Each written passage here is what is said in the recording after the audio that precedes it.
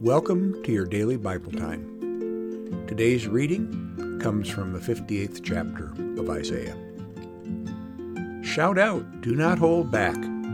Lift up your voice like a trumpet. Announce to my people their rebellion, to the house of Jacob their sins.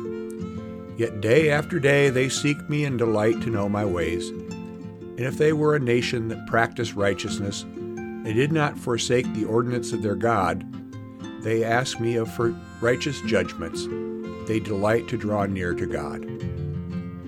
Why do we fast, but you do not see? Why humble ourselves, but you do not notice?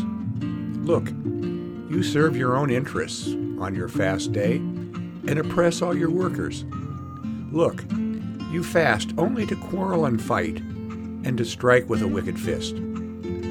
Such fasting as you do today will not make your voice heard on high. Is such the fast that I choose, a day to humble oneself? Is it to bow down the head like a bulrush and lie in sackcloth and ashes? Will you call this a fast, a day acceptable to the Lord?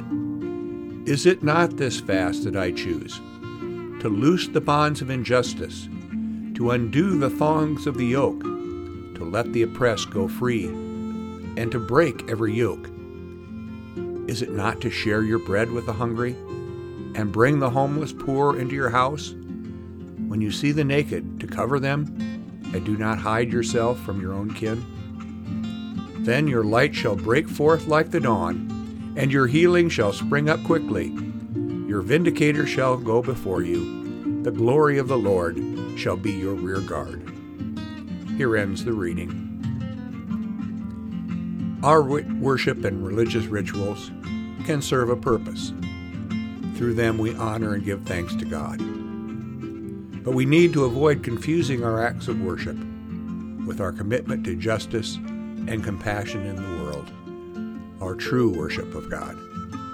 When we feed the hungry and house the poor, our Christ lights really shine. How can your light break forth today?